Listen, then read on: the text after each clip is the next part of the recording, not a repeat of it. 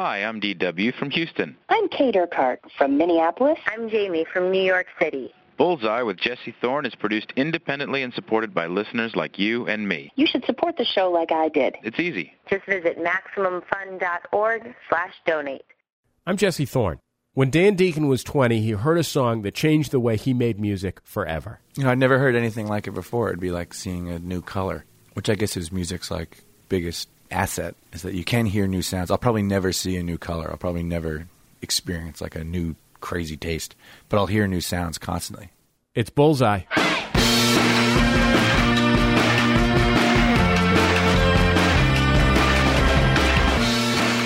This week, Dan Deacon on the song that changed his life. Chris Lilley turns a childhood of dressing up in his mom's clothes into a successful television career. His new show is Angry Boys. And I talk to the actors from the not boring at all costume drama Downton Abbey. Jeez Louise, I love Downton Abbey. Look, it's all the good stuff in popular culture, right here on Bullseye. Let's go.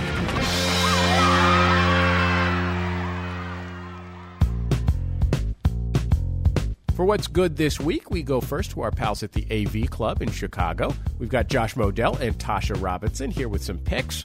Josh, what do you got for us this week? I've got the DVD release of Steven Soderbergh's latest movie, Contagion. It was kind of pitched to audiences as an outbreak-style thriller, when in fact it's much, much scarier than that. It's a clinical look at what might happen if a terrible disease got loose in the world. Here's a clip from the movie. It's Kate Winslet and Lawrence Fishburne.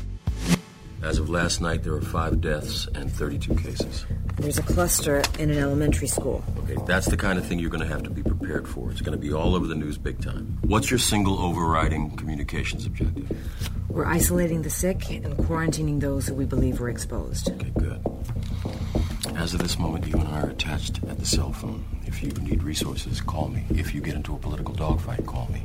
If you find yourself wide awake, staring at the walls at 3 a.m., wondering why you took the job, call me.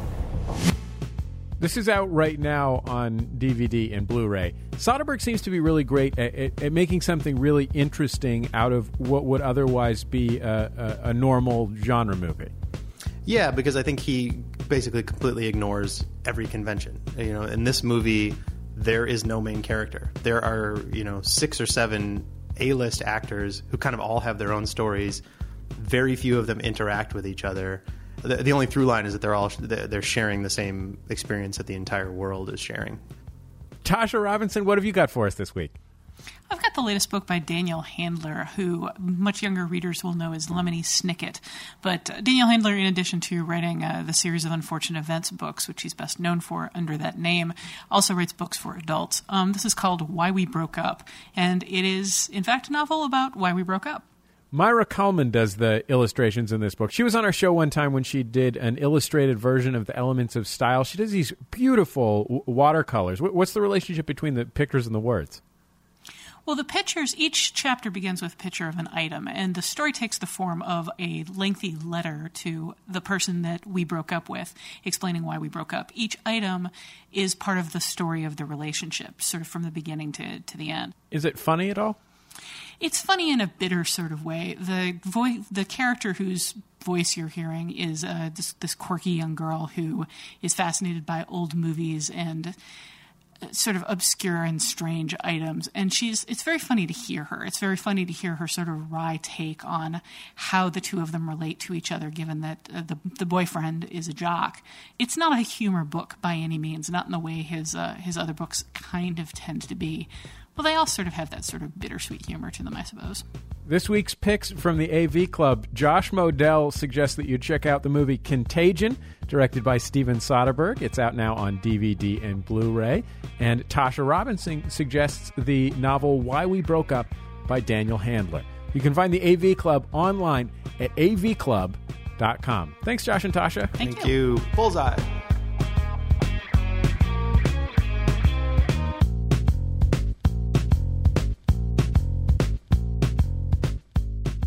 This is Bullseye. I'm Jesse Thorne. So let's start by getting this out of the way. Downton Abbey is an Edwardian costume drama. And it's not just an Edwardian costume drama. It's an Edwardian costume drama whose central drama revolves around peerage rules.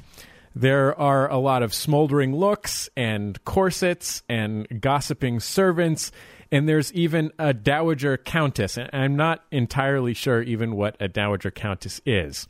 But whether or not you're the kind of person who has a poster of Mr. Darcy on their wall or a copy of the novelization of Upstairs, Downstairs, it's kind of an amazing show. I know that I'm not that guy who loves costume dramas, and I'm basically in love with Downton Abbey. It's a huge hit on ITV in Britain, and the second series premieres this week on Masterpiece on PBS here in the United States. Joining me from WNYC in New York are Hugh Bonneville, who plays the Earl of Grantham, the master of the titular Downton Abbey. Really, Mama, you know as well as I do that Cora's fortune is not Cora's fortune anymore. Thanks to Papa, it is now part of the estate. And the estate is entailed to my heir. That is it. That is all of it. Dan Stevens, who plays Matthew Crawley, a distant cousin who in Series 1 learned he was the unlikely heir to the estate. We do not need a butler or a valet if it comes to that. We've always managed perfectly well with a cook and a maid, and they cannot expect us to alter our... What they expect, Matthew, is that we won't know how to behave, so if you don't mind, I would rather not confirm their expectations. I have to be myself, Mother. And Joanne Froggatt, who plays Anna Smith, the head housemaid, whose romance with the valet, Mr. Bates, set many hearts aflutter in the first series, including, I have to admit, mine. Will we have to leave Downton? No, not until we want to. I've spoken to his lordship and he will find a cottage for us near the house. You told him you want to marry me? I did. Before you spoke to me? You don't mind, do you? Of course I mind. In fact, I'd give you a smack if I didn't want to kiss you so much I could burst. Go! Hugh, Dan, Joanne, welcome to Bullseye. Hi there. Hi. Hi. So I guess I'm going to start with you, Hugh, because I think I can't continue on in this interview without having someone explain this complicated series of machinations that powered the first series of this show. And I kind of feel like since you're the boss on the show, you're the boss of explaining that. So, in a nutshell, the title of the Earl of Grantham goes to the closest living eldest male heir. That heir was killed on the Titanic, and so suddenly the doors are open to find the next male heir. And in fact, it turned out to be a third cousin who none of us knew, who was a lawyer in Manchester. So he comes to join the estate, and at the same time, there is ructions within the family because my wife, Cora, an American, married into the family because she had a lot of cash. And so there's argument about trying to extract the cash from the estate so that this strange third cousin who we've never met doesn't get his hands on it. Unfortunately, that would mean the collapse of the entire estate. So it's a very, very complex situation. But that's where Series 1 ended, with Matthew now being in the bosom of the family. But unfortunately, there are far bigger things to worry about, which is the onset of World War I. So I have to ask you guys this pretty straight, which is, you know, all of you are veteran actors, and I wonder if when you got a synopsis from your agent, or you got some sides from your agent, or whatever you got, or just a telephone call from your manager, you thought, oh, that sounds super boring. Well, in England, we tend to do things slightly. We're far less paranoid, I think, about allowing actors to see scripts. I know in certain Hollywood projects and so on, you're allowed to see one sentence of what might be your part. Hugh, I just assumed that you were going to say, well, in England, we're much more boring. Well, we are more boring. You know, that is true. That's a given. But no, we were allowed to read the script. So I'll hand over to the others to describe what they thought of it. Yeah, well, when I sat down to read the first episode when it was sent to me before my audition, I think I read like 2 pages or something, and I was hooked. I just was desperate to know what happened to these characters, and I just couldn't put the script down. So I think when you read a script like that, you just know it's great. You know, it's a great story, and that's the basis for any good production. You know, whether it be theatre, film, or TV. Yeah, it was really surprising when it came through. I think we make a lot of costume drama in England. It's one of our biggest exports after, I don't know, tins of tea from Harrods and cushions with the Union Jack on. And so I was really surprised when reading Downton that it was a costume drama with a bit of a modern twist in a way. It's not an adaptation of anything. It's quite refreshing and new. It's got a lot of characters in it, and it's really, really engaging storytelling. And also the character of Matthew appealed to me and got me hooked. Dan, maybe you can start by telling me a little bit about what it was about the character of Matthew, who is essentially he's an interloper here. He is not part of this cozy world. He's sort of a visitor from modernity, being a city lawyer who only just sort of realizes that he has this connection to the peerage. What was it that appealed to you about that character? Well, I suppose what appealed was also what made him difficult to play in a way, and what intrigued me was that with everybody else in Downton, you see where they fit into the whole system and what role they play in the estate. And with Matthew, you're not quite sure where he comes from. He is from a different world to them, and so it was up to me to sort of pick my way through the part and learn about where his place was and what this estate was all about. And Matthew has to sort of learn some lessons, and he passes judgment on a few things, but is sort of taught a lesson at the same time. And so he explores Downton in the way that we do. We come into this world and try and figure it out, and whether we think certain things are right and certain things are wrong. Hugh, you mentioned that the second series of the show takes place during the beginning of World War I. I think it was a very interesting choice, and I wonder if it was part of the attraction for the three of you, that this is a costume drama, but it is a costume drama that is set just at the very knife's edge. It really is this inflection point, which is very different from something that's set, in 1780 or something like that. Absolutely, I think that's a crucial point, and perhaps one of its attractions why it's worked so well, because it is on the cusp of the modern era. There was a massive shift, obviously, with the First World War, the impact of that, the wiping out of a generation, the rise of the role of women in society, in British society, certainly, that they were having been employed in men's jobs throughout the war because the men were away. Why should they relinquish those jobs, that role in society? And so votes for women were absolutely key before the war, but they absolutely, became paramount after it. And the if you like, the long hot summers of the pre-war era, and that certainty, that confidence that Britain certainly had in itself about its role in the world, the empire, and the structure of a house like Downton, that absolute confidence of everyone knowing their place, that was shattered. And it's the world where the telephone is introduced, where communication and travel are accelerating and are hints or foreshadowing the world that we live in now in a much more tangible way than perhaps other period dramas are. So there's a sense, I think, that people think they're relaxing into a world of cosy costume drama, but in fact, no one knows what's going to happen next. It's Bullseye. I'm Jesse Thorne. My guests are members of the cast of Downton Abbey: Hugh Bonneville, Joanne Froggatt, and Dan Stevens. Hugh, I want to ask you a little bit about your character, the Earl, and his relationship to the peerage and the system and this house.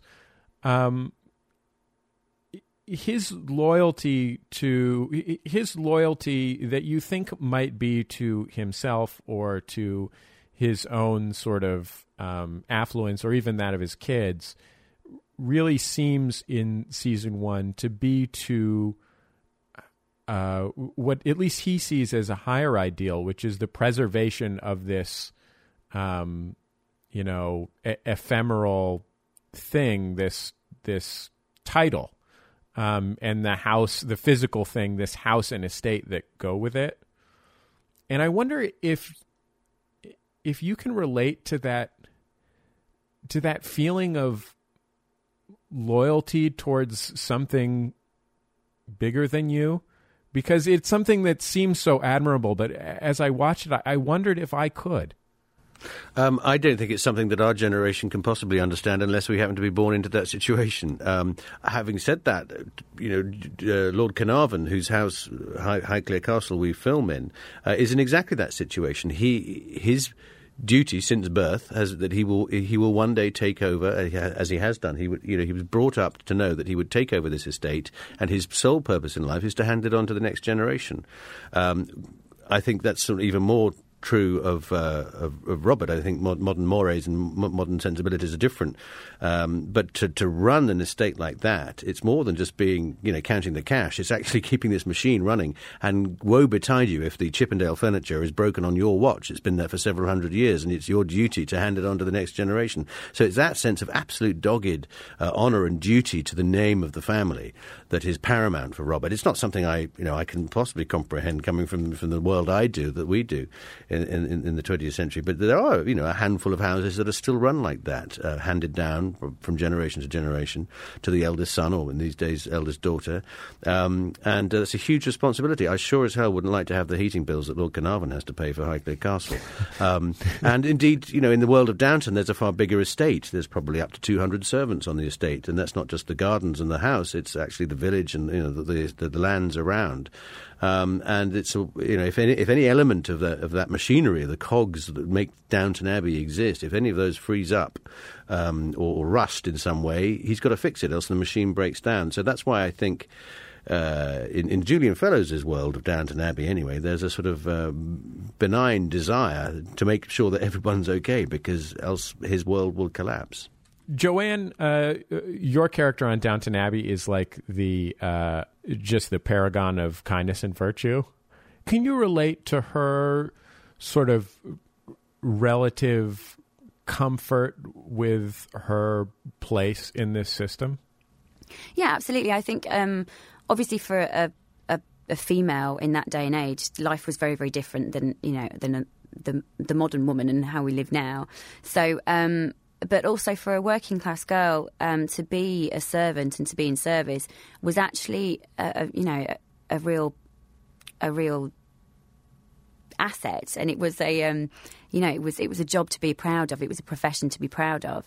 So, and especially for somebody like Anna, who's actually quite young, and she's got quite a high place in the house, because she's the head housemaid, and she also is lady's maid to the girls as well.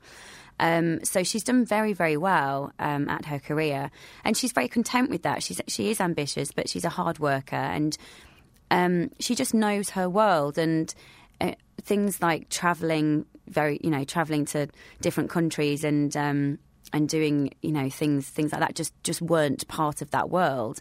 So I think to somebody like Anna, it probably never occurred to her that she's missing anything, because this is all she knows, and actually she's doing very well for herself.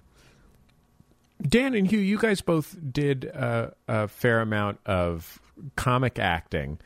Dan, you were a member of the Footlights. Hugh, you spent a fair amount of your 30s playing sweet goofuses. And I wonder how the sort of gravitas that you have to bring to your role, Hugh, and the I think maybe dashingness that you have to bring to your role, Dan, weigh upon you, and how you approach that challenge. Not that it's a big challenge. You're very handsome and gravitas-filled men. Well, thank you. I think, as Joe says, as an actor, you look to mix it up a little bit and look to try different things. I did start out in comedy, I suppose, but actually since I've been working professionally, I've done quite a lot of quite sort of dramatic costume dramas. I haven't had the opportunity that Hugh's had to play the goofuses, which I look forward to fulfilling in my 30s. But it's been an interesting journey. Certainly in Series 2, Matthew gets his fair share of grim storyline. So maybe we'll have a few more laughs in the future. I suppose for my part, I'm very lucky that I've been cast in those roles as you describe. That's a word I haven't actually put down on my resume, but I will. There's a series I do at the moment called 2012, which is all about trying to organise the Olympics, which allows me to flex my comedic muscles when I'm not putting on the tweed of Downton Abbey. So I'm very blessed to be able to duck and dive a bit between different genres, but I'm very happy whenever we come back to Downton. After we come back from a break, I will badger the cast of the very classy costume drama Downton Abbey about their outfits. Plus, Dan Deacon and Chris Lilley. I'm Jesse Thorne, and this is Bullseye from MaximumFun.org and PRI, Public Radio International.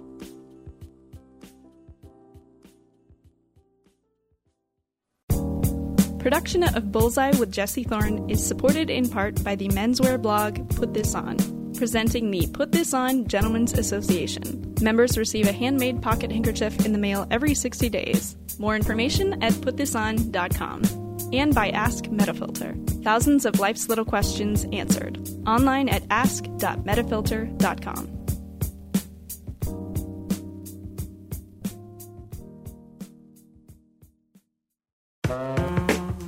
If you already missed The Sound of Young America, don't worry. In honor of the launch of Bullseye, we've got a free torrent at MaximumFun.org of our entire recorded archive of The Sound of Young America. 15 gigabytes of audio and video, all absolutely free. Hundreds and hundreds of hours of audio infotainment, all free to download and distribute. Find it in your favorite torrent tracker or online at MaximumFun.org.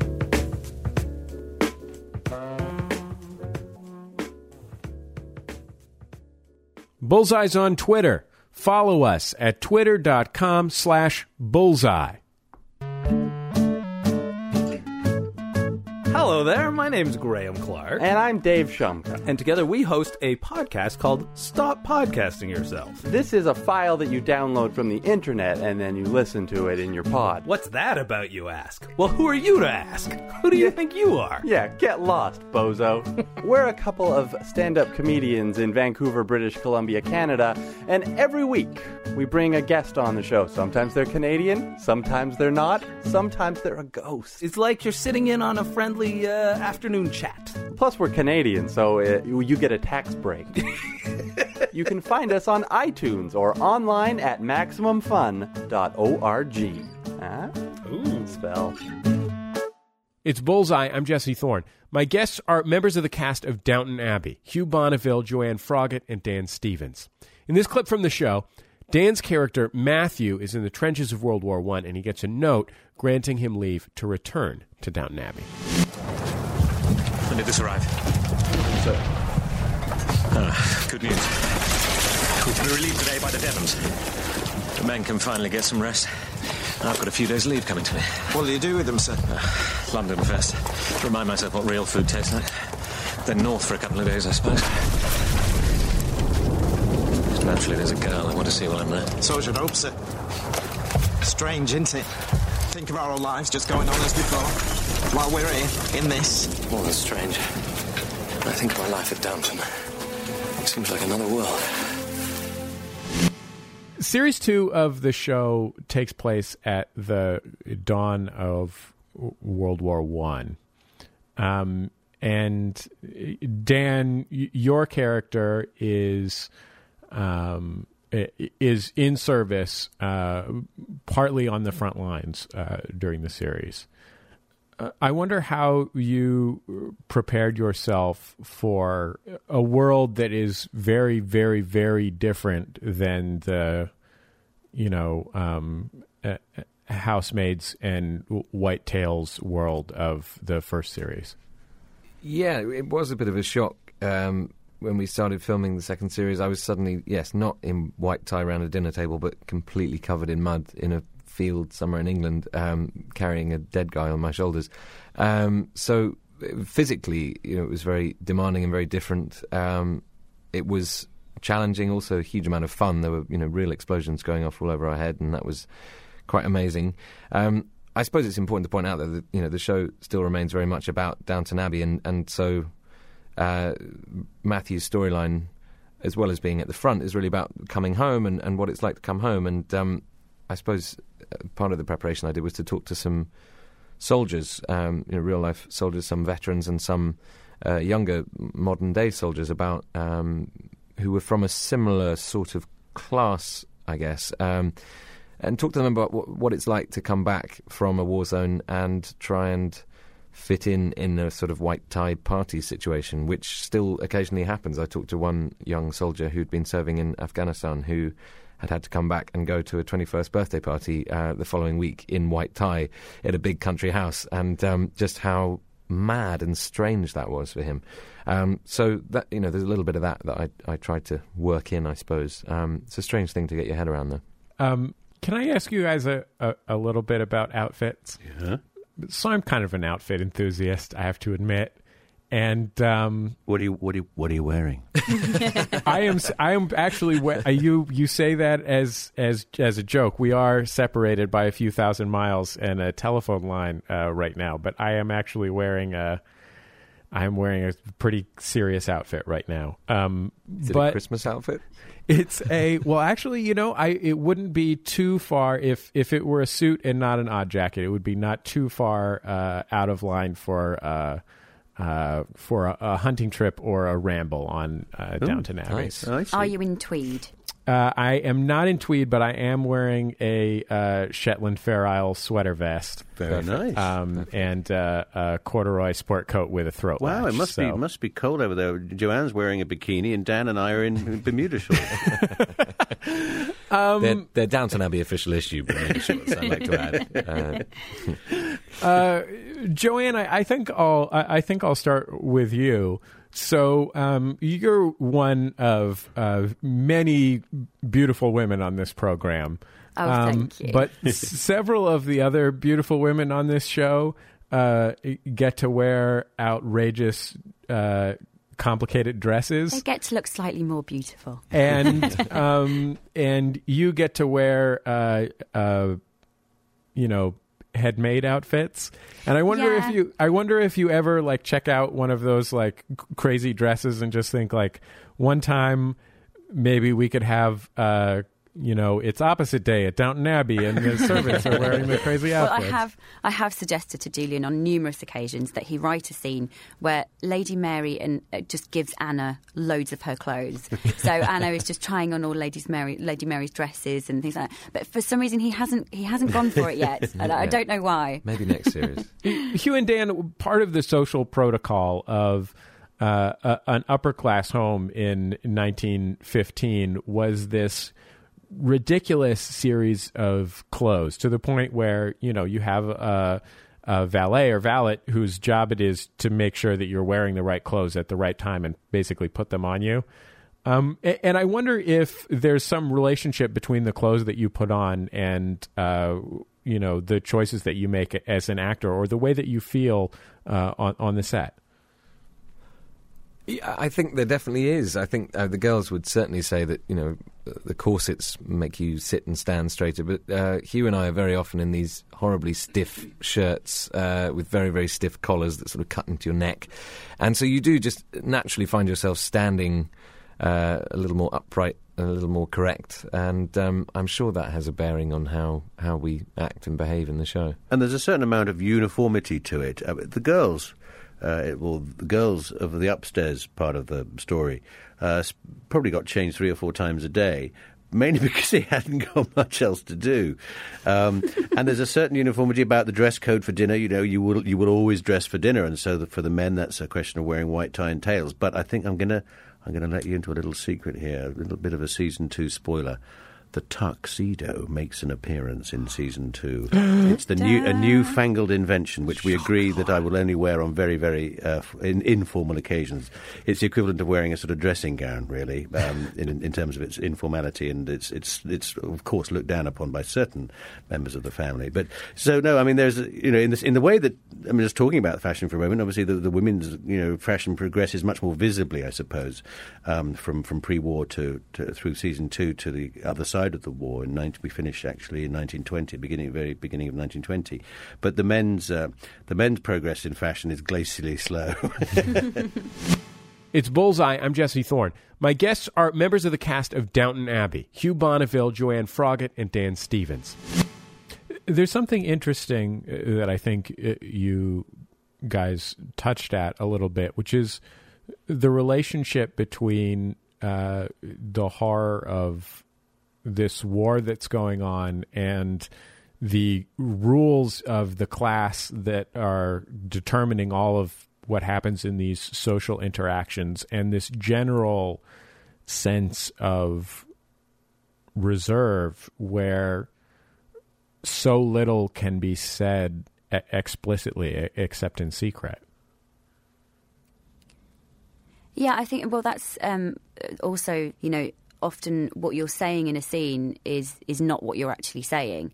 And as an actor as well, that makes it more interesting to play because, I may be talking to Mr. Bates about polishing buttons, but actually we're kind of saying, I think I'm falling in love with you. So as an actor, that's interesting because you have to find the nuances yourself and find the highs and lows in the scene, and it's fun to do that. Yeah, this is one of the great things to read as an actor because the definition of subtext isn't there, and you have to find it. And we have great fun, as Joe says, especially if you with your opposite number. For me, it's Michelle as Lady Mary, but Brendan or whoever it may be, finding those hidden meanings and storylines, and that sort of weave right the way through both series, I think.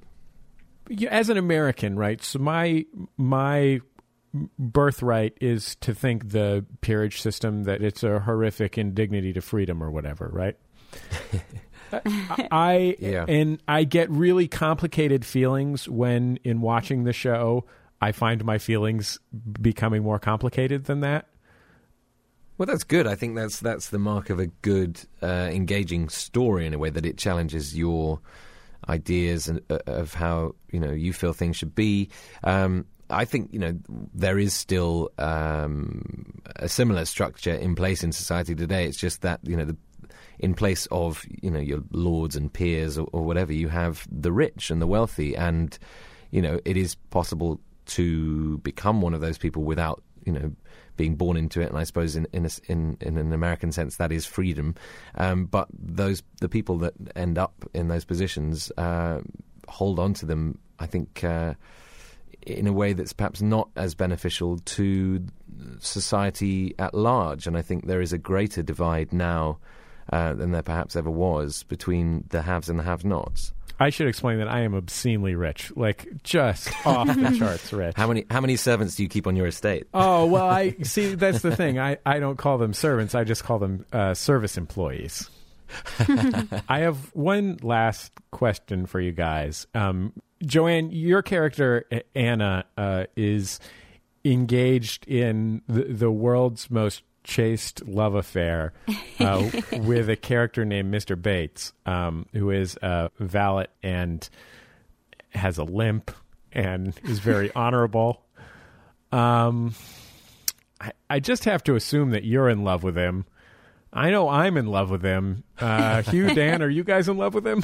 Oh, completely. Yeah, everyone's in love with him. Everyone's in love with Mr. Bates. Jeez Louise. I'm straight. I would probably make out with him. If it came down to it, like as a heterosexual man, I would probably make out with Mr. Bates. Well, I will let him know. Okay.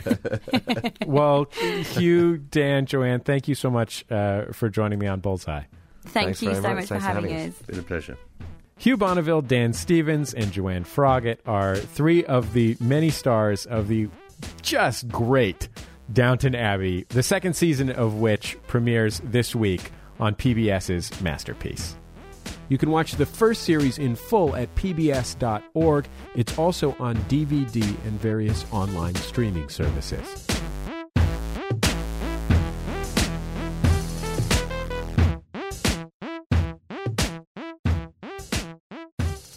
This is Bullseye. I'm Jesse Thorne. Baltimore's Dan Deacon makes and performs music on his computer.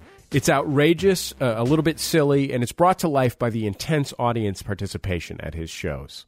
Back when Deacon was 20, he was studying composition in school, and he had a problem.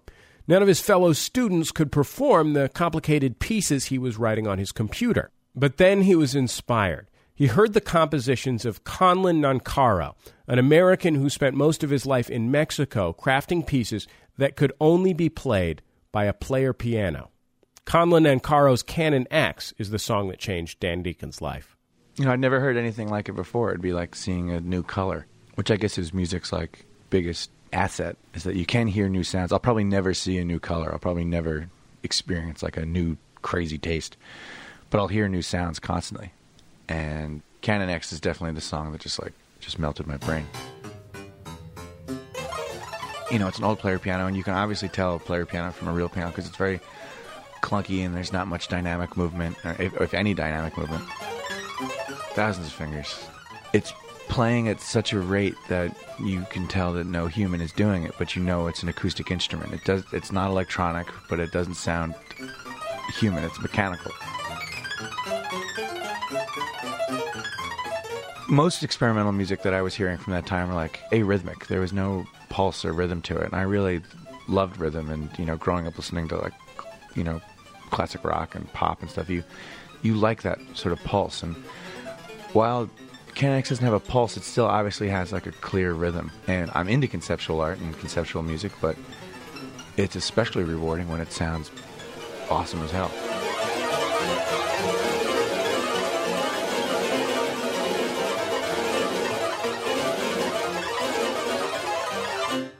After I heard the piece, I got really inspired by his story. I just kept thinking, like, how did his brain come to make this? How is this sort of like, this is what I made today. Check it out, guys. Want to hear this? Here it is. Canon X. Here you go. He's tired of being frustrated by having to write music that would fit within the confines of a player's abilities. So he wrote almost exclusively for player piano for decades. It sort of justified in my head that I could be making music that, even if it was unplayable, it was still valid to exist. It didn't need to be performed by humans. The music can exist exclusively on the computer as long as I can find a way to present it appropriately. It sounded like something I've always wanted to hear. Like, did you ever see Dune? And where he like first sees like the Fremen girl from his dream. Like, this song was the Fremen girl from my dream. Dan Deacon on the song that changed his life, Canon X, composed by Conlon Nancaro. Dan Deacon's Twitter handle is @eBayNetflix. We've got Chris Lilley from the new HBO show Angry Boys after a break. I'm Jesse Thorne, and this is Bullseye from MaximumFun.org and PRI, Public Radio International. You can find our awesome new Bullseye logo on T-shirts in 3 colors at MaxFunStore.com. Order yours now. That's MaxFunStore.com. You can follow Bullseye on Facebook. Just go to Facebook.com/Bullseye with Jesse Thorne and click like. Hi, I'm Justin McElroy. I'm Travis McElroy. I'm Griffin McElroy. We're 3 brothers. It's not a coincidence. We have a show. It's called My Brother Me. It's an advice show for the modern era. Sometimes we also take questions from the Yahoo Answer Service. Hey, guys, how many push-ups does it take to look like a werewolf? That's a fine question, Griffin. We'll answer that one and so much more, including questions from readers about love and navigating the waters of society. Subscribe in iTunes or get it online at MaximumFun.org. We're brothers. We're experts. And we're sorry.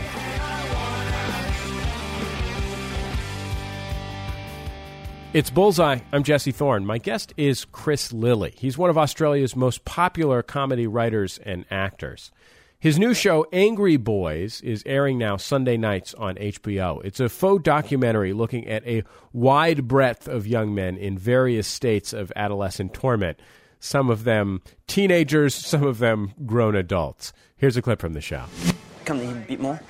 If you move your head at any time, you're a No, keep your head straight. Ready? Steve's been such a dickhead lately.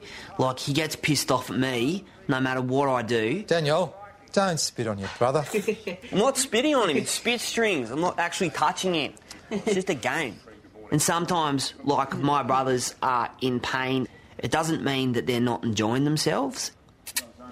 See, that's what happens because you moved your head, man. So what you can't see in that clip, because obviously this is a radio show and you can't see anything, is that Chris is playing a couple of the boys in that scene. And that's always been one of the hallmarks of his work, including Summer Heights High, which ran a couple of years ago on HBO. He's never just a single protagonist. He's always a broad range of characters. I asked Chris Lilley when he got started doing characters. It turns out it was pretty young. I do remember there was an American family that moved in across the road, and I was so excited because America was just this amazing faraway land. And so I met these 2 young boys. I was like about 8 myself, and they were about 5 or something. And I said, I said to them that I had an American cousin who was staying with us.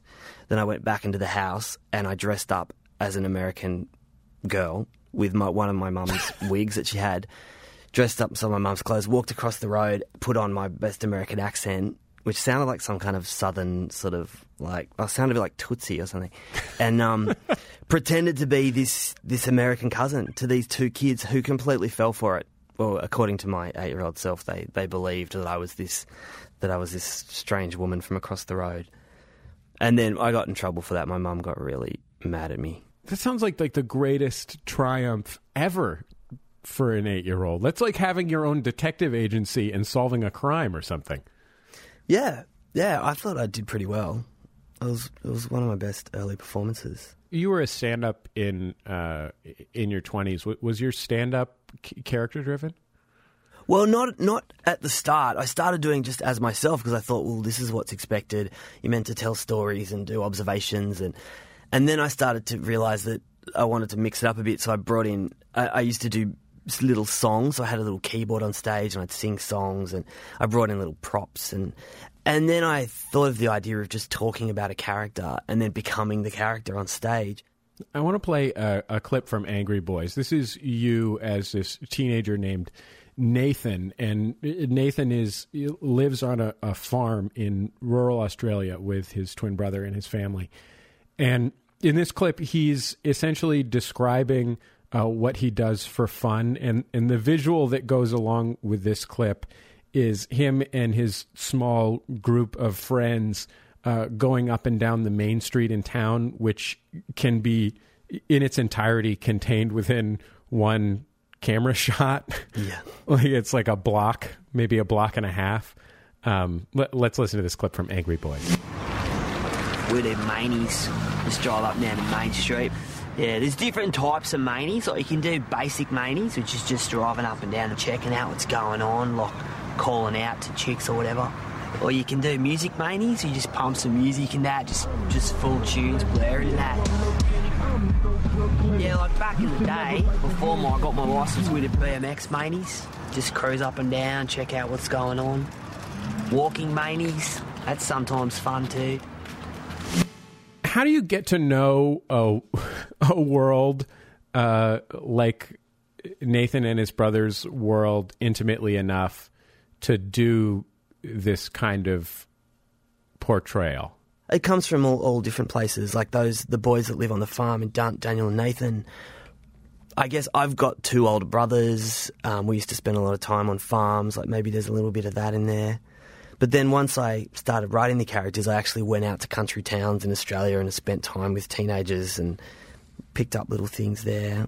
There's this character in the new show Angry Boys called Graham, and I want to play a clip of you as her. And she is she's a counselor at a juvenile detention facility. And here she is. I mean, sort of her hallmark is her just wild inappropriateness. And in this clip, she introduces the idea of Graham's gotchas. And there's sort of a series of, it's a montage of her playing pranks on these 13-year-old kids in jail. Hey, Trent, we just found out that you're getting an early release. So congratulations. We'll be going home this afternoon. Well done. Let's go pack your bags and get you out of here. Now, where's Mum? Mum should be here somewhere. Trent, I just wanted to say before you go, gotcha. Trent, mate, you ain't going. You got another 9 months in here. We're not letting you out. Marcus has just come back from court. Go easy on him. He's just found out he's going to get the electric chair. Gotcha. Here's the thing about that, Chris. I mean, I read a bunch of like Australian interviews with you for the show when it came out in Australia a few months ago. And a lot of them focused on the awful things that character says. And she definitely says just wildly awful, inappropriate stuff pretty regularly. But I found her to be a very, very sympathetic character. Yeah, well, that was the idea with her, was to have you think something at the beginning of the first episode and then have your mind completely changed by the end of it.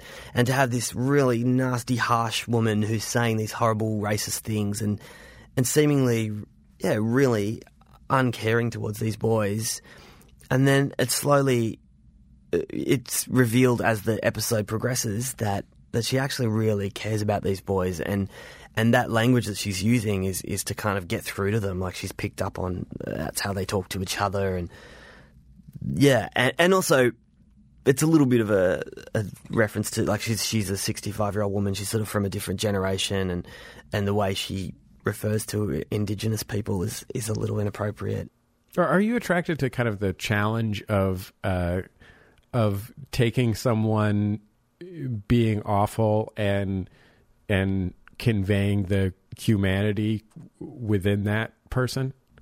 Yeah, well, with that character, that was the goal. But I also play really nasty characters where you don't really feel much compassion at all. Like in Summer Heights High, I played a teenage schoolgirl, Jamae, who is just this nasty.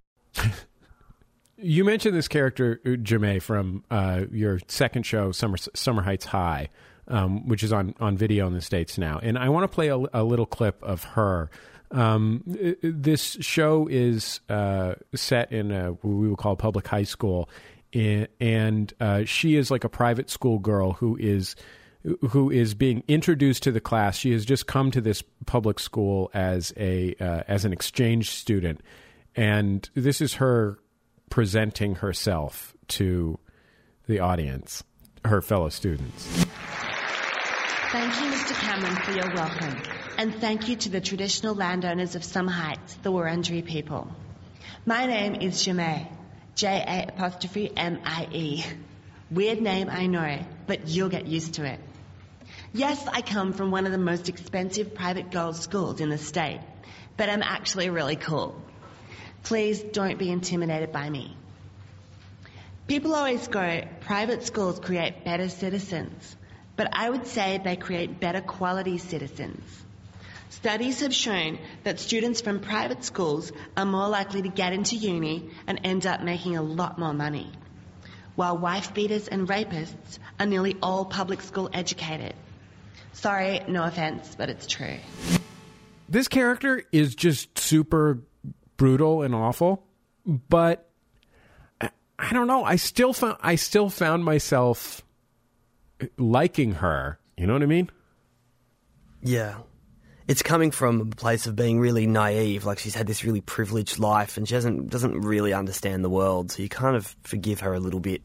And the other thing with Jamae is she's got so much confidence, and she's always talking about how hot she is and how attractive and how everyone wants to be her friend. And she's sort of somehow you kind of believe it and you fall for it. Like, you actually think, oh, she's this really amazing, fun girl, and she's someone that I want to kind of hang out with. It's a strange thing. It's funny that you can even talk about her in the third person, and the idea of almost falling for her when you are basically talking about you falling for yourself. Yeah, that's that weird thing. I always do that. Like, when I'm cutting the show together, I always talk about the characters as though they're someone else. I don't even think about it. I just think, so much work goes into making that the sort of the world of the characters is that it does feel like it has its own life and it takes off and it is something real.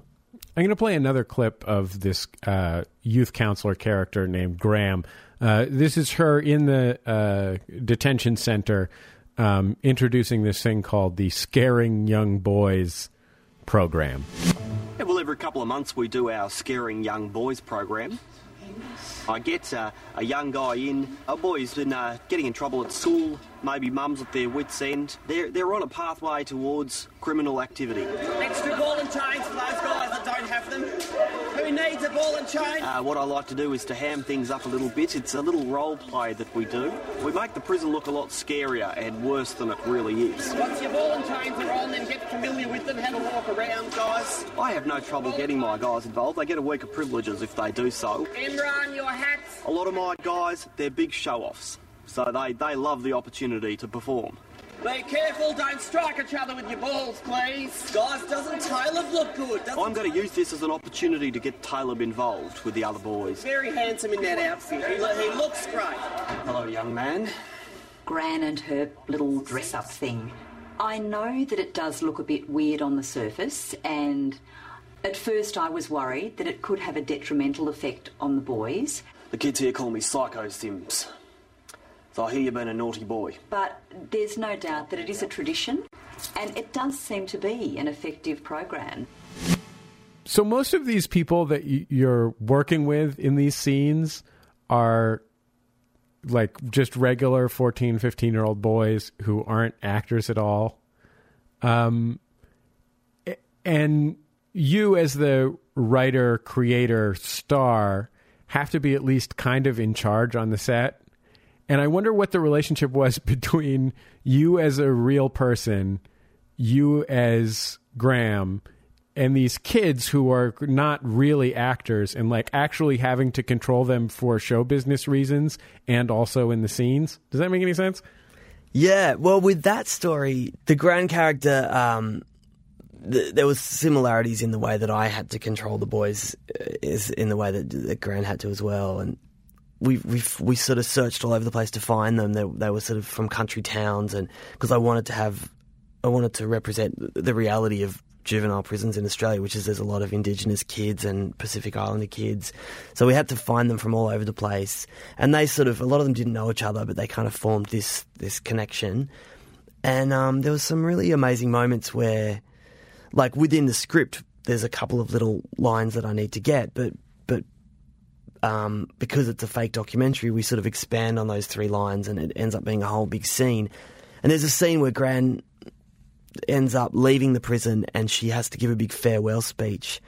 And it turned out that it was the boys' final scene of the whole shoot, and they'd formed this connection with me and with each other, and I was giving them this big speech, and I expanded on a couple of lines in the script and ended up giving them quite a long, lengthy sort of lecture about the rest of their lives and what they should do, and it had this kind of this reality thing going on, and I could see the boys looking at me, and you'll see it in the show. It's in the episode 11 where they're really listening to what I'm saying, and it's like Gran is actually an important adult figure in their lives for a moment. It's really strange. People were quite emotional during the shooting of that scene, and it was very unusual. Well, Chris, I sure appreciate you taking the time to be on Bullseye with me. Thank you so much. Thank you, Jesse. Chris Lilley's hilarious and quite touching new show is called Angry Boys. It's airing now Sunday nights on HBO.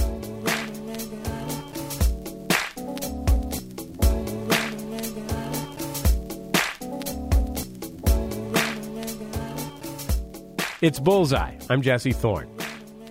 Look, I might live in Los Angeles, but I am a Bay Area kid at heart, born and raised in the Yay. And if you're from the Bay and you're a hip-hop fan, you love E40, a.k.a. 40 Fontarelli, or Charlie Hustle, 40 Water, the politician. It comes with the territory. It's like being a middle-aged Jewish guy from Brooklyn that loves Jackie Robinson. Right quick. 40-something, still got it. Double platinum, I'm trying to go double profit. I'm in my own lane, that independent. They back with me, 100,000. E40's a great rapper, and that's part of why I picked this song to close out our first show. He's funny, and he's charming, and he has a crazy, distinctive, inventive flow. I love that he makes up great words, too. In this track, at one point, he says that he's feeling gargantic. Authentic, organic, no MSG. What I really admire about 40, though, is his ethic. And that's what this song is actually about. I should mention, by the way, that we can't say what this song is called on the radio. We'll just have to settle for To Heck With Them. A&Rs that think that they rapper. Set tripping ass DJ. Close-minded program director. The beat on this track is what we in the Bay call a slap. It's a kind of simple drum, bass, clap pattern that shakes your whole car when you turn it up. Between the thumps and the cracks of that simple track, 40 has room for a manifesto. This is a self-made man, the owner of his music, the owner of his record label, the owner of his artistic voice. And I have to be honest, I find it inspirational as heck. these funny ass acting commercialized rappers be killing me. But they wouldn't have without radio, BET, or MTV. Everybody wanna know how I got famous, how I became a celebrity. I did it independently. Didn't nobody sign me? Partner, I signed. Do he feel to be seen? Is he really from the game? People love me, man. I'm an icon. It's more than just my slang. People bug me, man, like a python. I squeeze on them, man. When you go retire, probably when I expire. You might not see me on the TV channel, but in the hood I'm still hot like the left sink handle. Mobster like Marlon Brando, keep it lit like a candle. Arsenal like Rambo, it's mandatory. I told a torch. I'm an intelligent heathen. Chico State Police, they ban me for no reason. And oh yeah, just to let you suckers know, I ain't rapping too fast, y'all just listening too slow. This industry ass to The point is this. This is a guy 20 plus years into the hip hop game, and this song is his statement of purpose. One of the things he says is, yeah, maybe he sold drugs for a while like everybody else in the hood did because he had to, but he got his piece of the pie selling records one at a time out of the back of his car. And he's not afraid to tell you that he thinks he's better at rapping now than he ever was. And if you don't get it, as he puts it, he ain't rapping too fast, y'all just listening too slow. And if you disagree, well, that's who the chorus is for.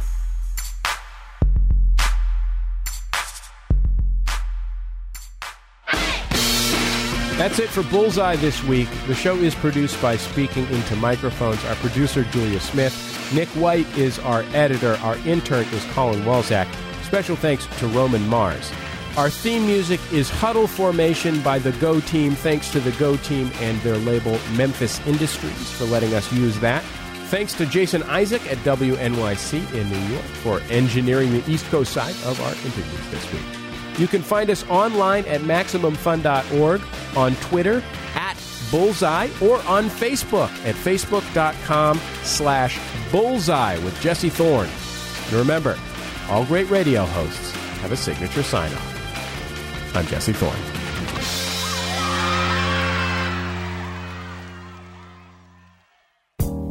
Support for this program comes from this station and Public Radio International stations nationwide and is made possible in part by the PRI Program Fund, whose contributors include the Ford Foundation and the John D. and Catherine T. MacArthur Foundation. So since this is our first ever show as Bullseye with Jesse Thorne, I just wanted to break in for a second here at the end. We've had an amazing 10 years as the Sound of Young America, starting when I was 19 years old as a college freshman at UC Santa Cruz. And I want to thank every person who's listened to us on the radio and on the internet in all those years, all the folks who've supported us and supported the stations who've carried us. I'm super excited about what I think is going to be a really great new era for us here, and I hope that you're excited too. Listen, if you like Bullseye, keep in touch with us and share us with your friends. We've got a whole podcast network at MaximumFun.org, including forums where you can talk about the show and a group of other great shows. You can catch me on Twitter at Jesse Thorne, and Bullseye is now on Twitter at Bullseye. If you're a Facebook user, you can like us there. We're posting cool stuff on Facebook all the time. Go to Facebook.com/Bullseye with Jesse Thorne. And I am even on Tumblr, if you like the Tumblogs, at jessethorne.tumblr.com. Or you can do it the old-fashioned way by speaking to them in real life like a human being. Or both. Both works too. But we can't succeed without you, so thank you for all of your support, and thank you for sharing Bullseye with everybody out there who might like it. We'll talk to you next week, and hopefully for years to come on Bullseye. PRI, Public Radio International.